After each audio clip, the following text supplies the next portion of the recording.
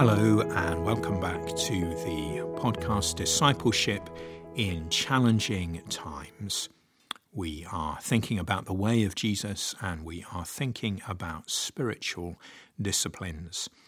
And today's episode is entitled The Long and the Short of It, because we are looking at the shortest psalm, which is Psalm 117, and also the longest psalm, Psalm 119.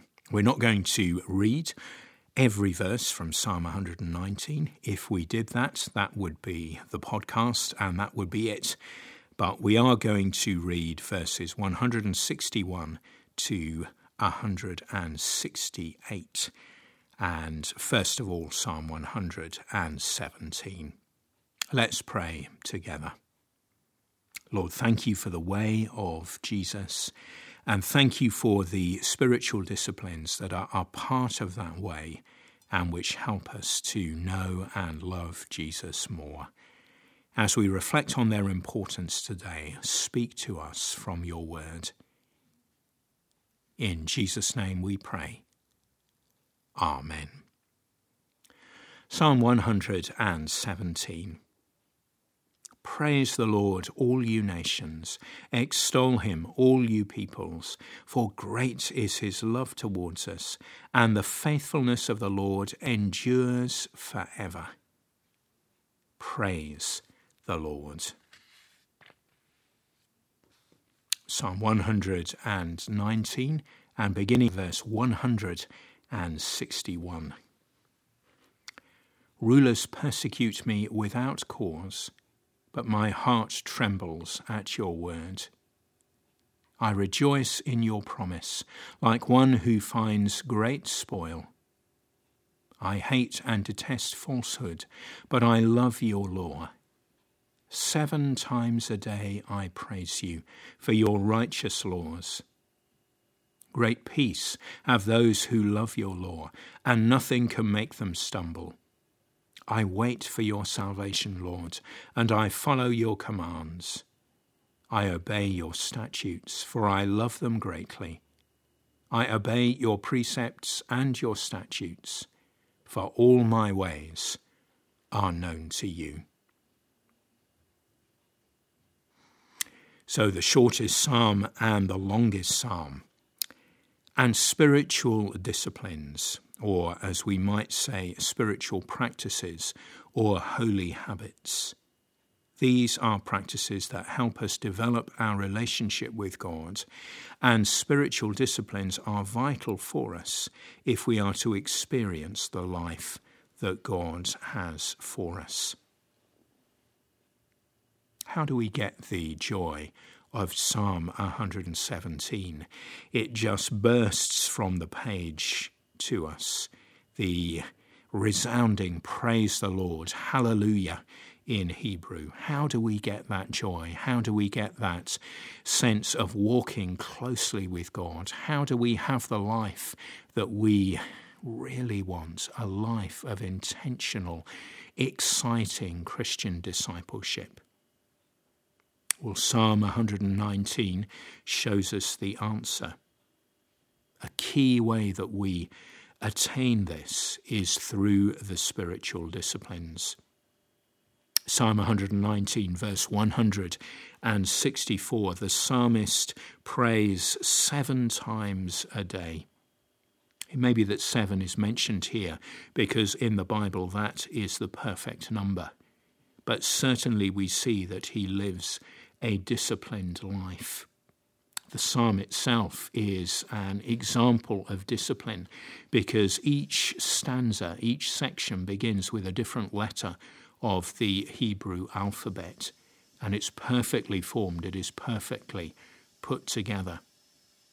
The psalmist was disciplined in the way that he lived for God. Spiritual disciplines are not the enemy or the opposite of grace and freedom. Rather, they're the handmaid of grace and freedom. They go together, hand in glove. The disciplines open up a way for God to work regularly and daily. I say again, our aim is to grow, to connect with Jesus. And if we abide in Christ, as it says in John 15, we can do this. It's the way to fruitfulness, growth in our relationship with God, and fruitfulness in ministry. And Jesus' own example is that he prays, he reads and studies God's word. He has Sabbath as a different day. He lives slowly and simply. He engages with God's people. He engages in mission. This is the way of Jesus. And if we are to follow Jesus, we need to follow the way of Jesus. And part of this is to live a disciplined life. Basically, the point of the reflection today is to impress on you the importance of the spiritual disciplines before we plunge in to really appreciate what they are. But I do want to urge this on you, that there is a correlation between disciplined habits of devotion and knowing Jesus. Just imagine the person that you love. Say that you are in a relationship with someone, a married relationship. Spending time with that person, well, actually, it needs planning. It takes discipline, because sometimes a married couple can lead very separate lives. So we need to be disciplined. We need to plan in date nights. We need to plan in time together. We need to do life together. It doesn't just happen. It takes discipline. And that's an especially good example, I think, because hopefully it's a joy and a delight to plan those times. We don't grit our teeth as we are going into a date night. We approach it with anticipation and delight. Yeah, sometimes it's a discipline, sometimes it's not easy, but we want to find it a joy. We want to give time to that relationship. So it is with our children, so it is with our parents, so it is with our friends, so it is with all the significant others in our lives, and so it is with Jesus. Yeah, it will be tough at times to be disciplined as we lever ourselves out of bed to pray, as we go to bed earlier so it's easier to get up and pray the next day, as we leave early for work so we can pull over and hear God's word or read God's word and pray. Whatever the discipline may be for us, whatever we need to work at, whatever the pattern, we need to be disciplined if we are going to live for God, if we are going to live faithful lives as Christian disciples.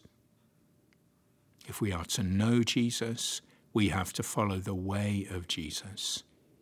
If we want the joy, the irrepressible joy of Psalm 117, then we have to have the discipline of Psalm 119. Let's come to God and pray for that discipline now.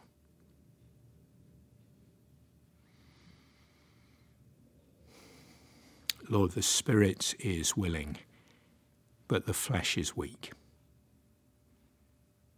Lord, we desire to be more disciplined, and we express that desire to you, to be people who read your words and who pray, who do it on a daily basis and have monthly and yearly rhythms of study and prayer. We desire to be people who slow down and simplify, to clear away space for more of you. We desire to keep Sabbath.